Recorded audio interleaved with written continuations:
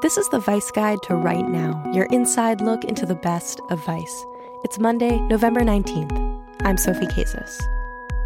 Today we're talking to tonic reporter Shayla Love about how even though meditation is often marketed as an age-old cure-all, sometimes it can go terribly wrong. Amid all the hype, which is often legitimate, sometimes meditation goes wrong. For a minority of people who try it, meditation can lead to enduring changes in personality and mood. As mindfulness meditation and other varieties seep into many areas of life and health, and especially as more people do it on their own, a small group of experts and civilians are pointing out that it doesn't always do good for the human psyche. Here's Vice's Ankita Rao speaking with tonic reporter Shayla Love on the story. Shayla, you stressed me out with this piece. In a really good way, though. I think that it really challenged every assumption that I had about meditation. So let's lay this out here. Your piece is about how meditation and some of these mindfulness exercises that we do in a very small population can have adverse effects. Is that right? Yes, that's right. And, you say that I challenged your assumptions about meditation or mindfulness. And I would say I think the core of this piece argues something that I think everybody agrees with already, actually, which is that meditation is really powerful. The reason that it's so powerful is why so many people have been drawn to it and used it for things like anxiety or just making everyday life easier. It's really powerful, but because of this, some people, like you said, a minority group of people, but maybe more than we think, they interact with this practice and then they end up having really negative psychological effects from it. And those can vary from dissociation, depersonalization, old traumas coming up, and then seeping into physiological effects, insomnia, chronic pain, things like that you would never think would be associated with something like meditation. Is there a particular type or style of meditation that's leading to this, or is it sort of across the board just because more people are accessing meditation and doing these self-guided practices that this is happening? So nobody's really been studied this systematically, but just based on the interviews that I performed and the researcher that I spoke to, Willoughby Britton, who studies this, it seems as if a lot of the people were meditating on their own using kind of body scanning meditation practices. So that's where you sit and you kind of notice thoughts as they come, and then you just let them go afterwards. And then that kind of letting go seems to lead to that kind of depersonalization or dissociation that can happen later on. And when you talk to people who think about the way we've kind of co-opted, honestly, meditative practices into modern life, we really are focusing on that specific type of practice, which is the noticing things and letting them go. And we're not focusing as much on, say, loving kindness meditation, which is a practice that encourages you to notice things that, you're really grateful for and that you really love and that sort of thing, rather than just letting everything go. Building on that, I think what's interesting is you talk about almost like a rehab center or a sort of place where people can go if they've had these negative meditation experiences. Can you tell me a little bit about how you found that place and who's involved with it? Yeah, so I actually heard of this when I met a researcher that I didn't end up including this in this story, and she was studying the comparison between hypnosis and meditation. And she mentioned to me that in the lab, when she studied people meditating, some people took to it really badly and had a really bad reaction and couldn't finish the study because they didn't want to do it anymore. And that was the first that I had ever heard of somebody doing meditation and really having an unpleasant experience. And this researcher that I spoke to told me to look out for Willoughby Britton. And Britton is the director of the Clinical and Effective Neuroscience Laboratory at Brown University.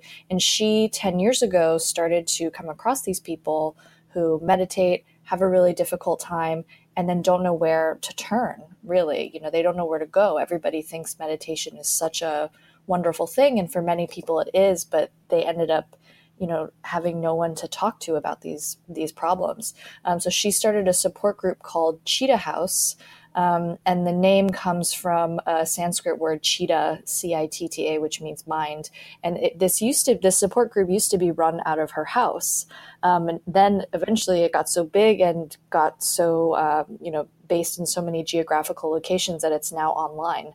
But she gets referrals from meditation centers, from meditation teachers, and it crosses 9 time zones. And it's a place online that people can come to if they're confused about the responses they're having to meditation, and they can go there and find others who have gone through the same thing.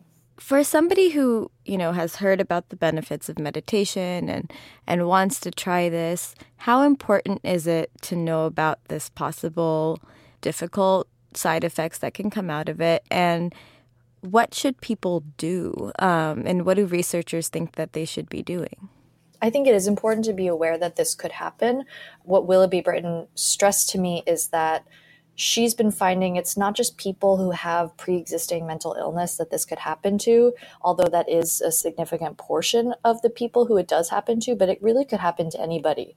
So if you've decided to take on a meditative practice, just be aware of what you're feeling. All the people that I spoke to had warning signs where their problems or their friends' problems, their girlfriend's problems suddenly didn't really matter to them. They stopped enjoying the things that they once loved. They started to have kind of out-of-body experiences, or when they were talking, they didn't know whose voice it was that was speaking. Things like that. I mean, those are warning signs that seem to have crept up on people slowly. And, if you notice those things happening, it doesn't mean that meditation isn't for you, but maybe the style of meditation that you're doing isn't for you. Maybe you shouldn't be doing that kind of noticing and letting things go style of practice, and you should try something else. We're all meditating with apps nowadays, and perhaps until we really understand meditation better, you shouldn't meditate totally by yourself in a really, really intense way until you're sure that it's not going to affect you negatively. So 5 or 10 minutes a day, probably fine. If you're doing an hour a day, 2 hours a day, completely on your own, that's something in which perhaps it's best to seek out a teacher or a group or just other people who are doing it as well. So you have a kind of support network in place in case things start to go wrong. Tell me a little bit about the physiological part of this, because as you mentioned in your piece, our brain has the capacity to both read positive and negative effects from the same practice. Yeah, and what Dr. Britton told me is that many of the mechanisms that are responsible for the benefits of meditation may also be contributing to some of the bad side effects that people experience as well. So meditation has been shown in studies to strengthen the prefrontal cortex, which is an area of your brain that's related to attention and also executive control. So it keeps your emotion centers under control.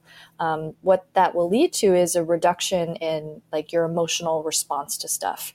So if stuff happens in your everyday life and you respond to it really intensely, toning that down can be a great thing. And people find that when they meditate, they're able to deal with stressors in their life in a lot more easy way. But the problem is that if you meditate too much, that same process for some people can go too far. So then you won't only kind of be overly controlling negative emotions, but positive ones too. So some people complain after meditating that they lose all their emotions completely. So that's just an example of how the same mechanism that's conferring such benefit to some people, it might explain why in others it's just going too far. And you have a meditation practice yourself. This is something you've tried before.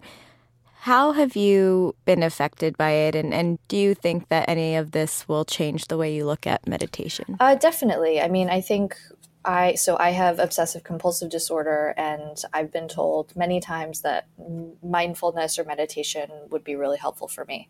And so I've dabbled in it, and I've tried using the same apps that the people in this story used. And personally, one of my obsessions is sensory obsession. So it's an obsession about my body and what it's doing. So if I sit and meditate and focus on what my body is doing, that's kind of exacerbating a pre-existing obsession that I already have. So I know that for me, that's probably not the best thing for me to sit for an hour a day and focus on. Maybe for somebody else who has trouble feeling grounded in their body, that would be a great practice for them. But for me, it's not, and that's okay. And it doesn't mean that meditation is bad or good. It's all about what's good for you individually. But being open to the fact that a type of meditation is bad for me is important too, right? We can't just say that this is a cure-all for everybody. So I actually meditate when I'm going to sleep. That's been the best version of it in my life, kind of doing body scans that aren't so fixated on I can't really focus on my heartbeat without making myself more anxious, but body scans that focus just on larger body parts and using that. So that's the way that meditation fits into my life, and that's probably the way it'll stay. You can read Shayla's full article at tonic.vice.com. That's it for now. Thanks so much for listening, and tune in again on Wednesday for another Vice Guide to Right Now.